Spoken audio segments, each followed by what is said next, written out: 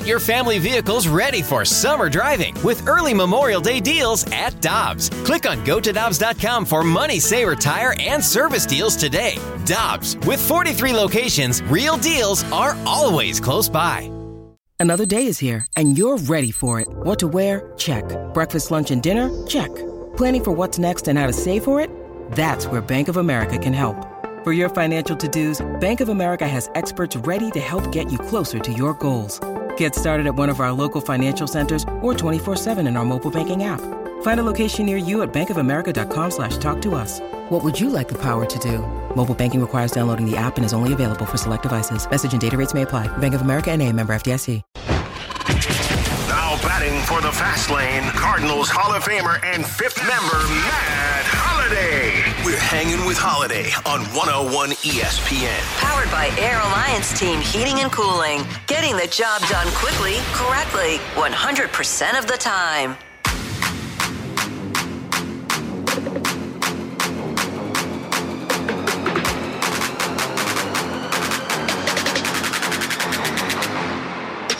Let's get nasty here on a Thursday afternoon. Jamie Rivers here in the fast lane with Tanner Hendrickson, Andrew Marsh on the dials, and we go immediately out to our celebrity line to be joined by Cardinals Hall of Famer Matt Holliday. Matt, how we doing, buddy?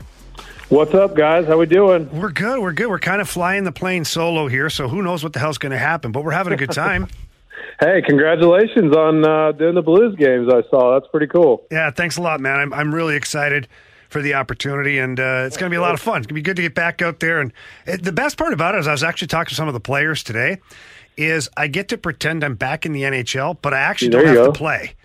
Yeah, and you don't have to worry about doing good or bad. You can just, you don't have any results, don't matter. Or getting punched in the face. You know, I forgot that was part of your's deal. Sometimes it's in play, though. Better. You never know. Yeah, that's true. All right. Hey, look, I always love talking to you about your boys. And if I feel like every single time after we talk, there's something new that kind of pops up. And Tanner and I were talking in the office before, just, highlighting Jackson again. His trajectory is off the charts right now. At 19 years old, playing Double-A ball, his numbers are fantastic. As far as you're concerned, as a dad and as a baseball guy, does a call up to AAA kind of seem imminent at this point for this season? Well, I'm not sure about, a lot of times, Jamie, and different organizations treat it differently, but a lot of times AAA and AA, there's not a ton of difference in quality of play. So I think they may end up just leaving him and letting him finish out in AA. I think there's about a month left of the minor league season. I think at the end there's potential. I know the AAA team is qualified for the playoffs, and they'll probably take a few of their players off of the AAA roster once September 1st hits. So I do think at the end of the season, he could possibly go up and play in the playoffs with the AAA team. But I think they like the idea of him being in AA for a while. And you're right, he's played really, really well. So I'm really proud of him. For a kid to go from having never played probably more than, I don't know, I guess they probably play 60 to 75 games, including high school and summer ball. He's right around the 100 game mark, and with still a month to go. So, it's a daunting task for a 19-year-old to figure this out and to kind of manage his body and manage all the things that goes into being a professional. So, he's handled it really well, and he's obviously played really well. And for him, his goal was to get to AA this year, and he's done that, and he's doing good. So. Like I said, I'm proud of him. I'm proud of the way he works, and I get a lot of nice messages from people in the organization that talk about what an example he sets and what a good teammate he is, and those things mean more than anything, really. As you know, the character of your kids is the thing you worry about most, and he's a great kid. Well, another thing that's going to happen here too is he's going to become the fountain of knowledge for his younger brother, because after we talked last week, as I was perusing the interwebs, I saw Ethan Holliday with one of the smoothest baseball swings I've seen in a while. And he's, what is he, the top-rated player for the 2025 high school draft right now? Yeah, he's ranked first in a lot of the publications for his class, and went down to Dallas last weekend and played with the group that was older. He and another kid got invited to the 2024 All-Star game at the Rangers Stadium, and went down there and had a great weekend. He played really well and hit the ball really well and won the MVP of the game and worked out, for the scouts and did really well. So he's extremely talented.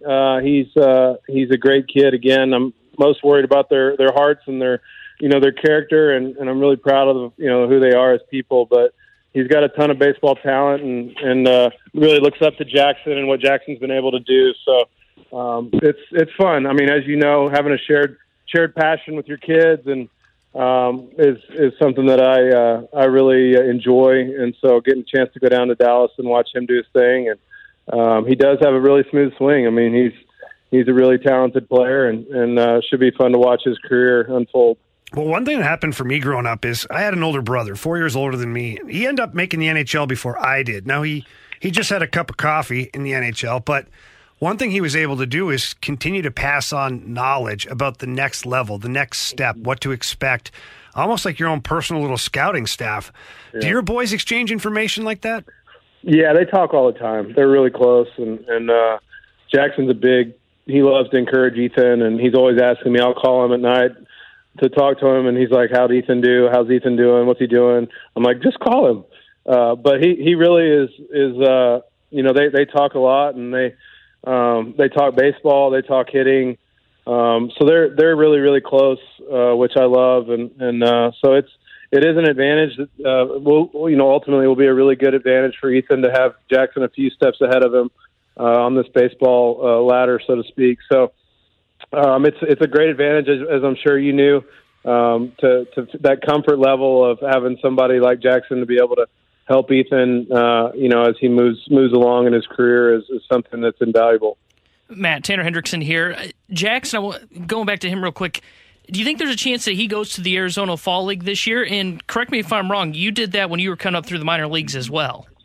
Yeah, I played in the Arizona Fall League actually twice, so I'm not sure what they'll do with him this winter. I think if he finishes strong and even maybe finishes in the playoffs with AAA or has some games that lead into mid to late September, I think they might just let him train this off season. For, like I said earlier, for a young kid to get 120, 140 games under his belt, I think is a lot. And so I'm not sure. I haven't heard what their plan is concerning the Fall League or if they would want him to participate in that. But I really enjoyed it. I mean, I think it's a great month and a half in Arizona to play some baseball and learn and keep honing your craft. But I think by the time we get to that point, he may have played, like I said, a lot of games, and it might be best for him to get back in the weight room and try to put a little bit of weight on this off season heading into next year.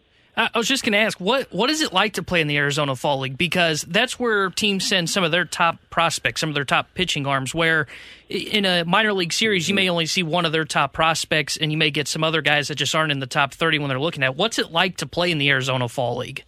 Yeah, I mean, it's obviously a good challenge. But I think, Tanner, one of the things that you're seeing, and I don't have the data in front of me to back this up, but a lot of these teams are protecting their pitching prospects.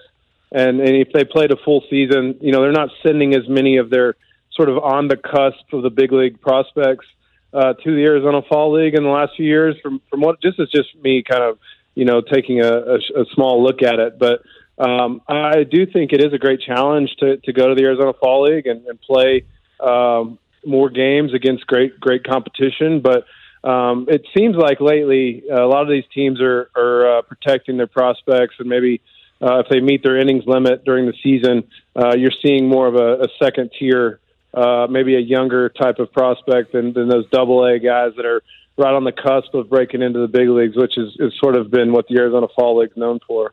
Talking again here with Matt Holliday, Cardinals Hall of Famer. Matt, when we look at some of these young guys, specifically Jordan Walker, we talked about this, I don't know if it was last week or the week before, just there are some struggles, or we'll call them speed bumps in the outfield when it comes to defending. And Tanner brought this up to me, so I'm not going to take credit for this, but you were a third baseman, and then you went from third base to the outfield. How hard was that for you? And what adjustments did you have to make?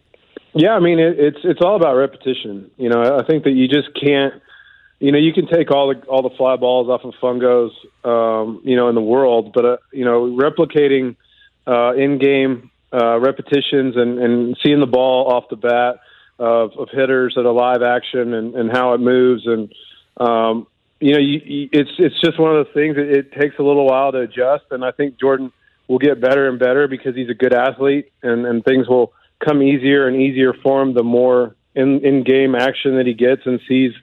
So it is an adjustment. I mean, obviously you go from the infield where, you're not catching a lot of fly balls to, you're, at the major league level, the hard balls are the ones that are right at you on a line drive and trying to get a good read, whether it's going back or coming in.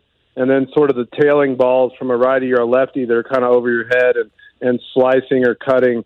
So those are the balls that you can't really get off of a fungo. You just need time in the outfield. And I think that's one good thing about Jordan the rest of this year when maybe the Cardinals aren't in the middle of the playoff race, that the pressure to catch every, ball and he'll get a chance to get experience out there without the pressure of the playoff spot or a playoff, on the line.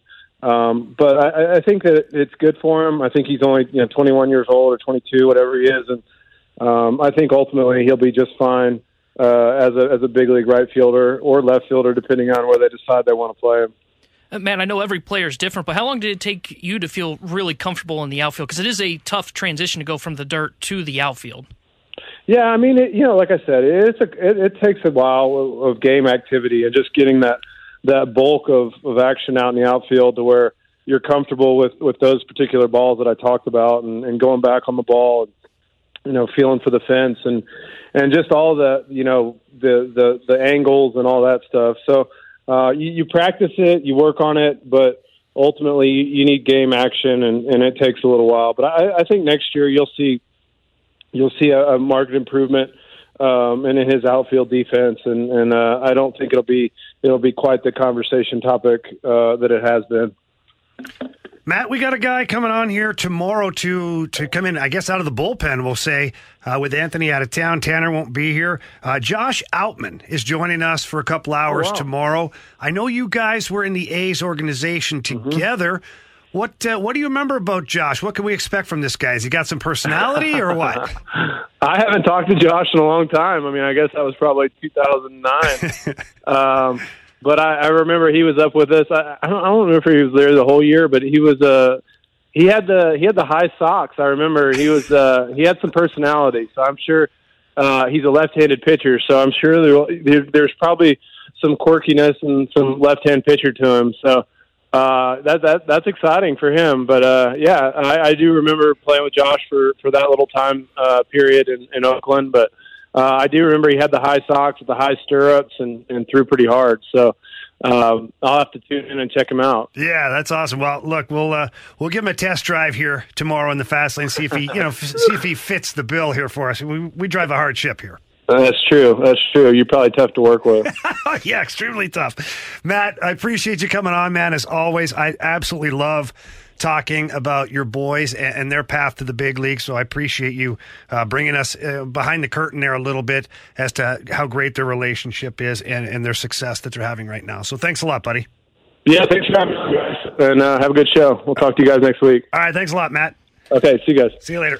That was Cardinals Hall of Famer, outfielder Matt Holliday, joining us.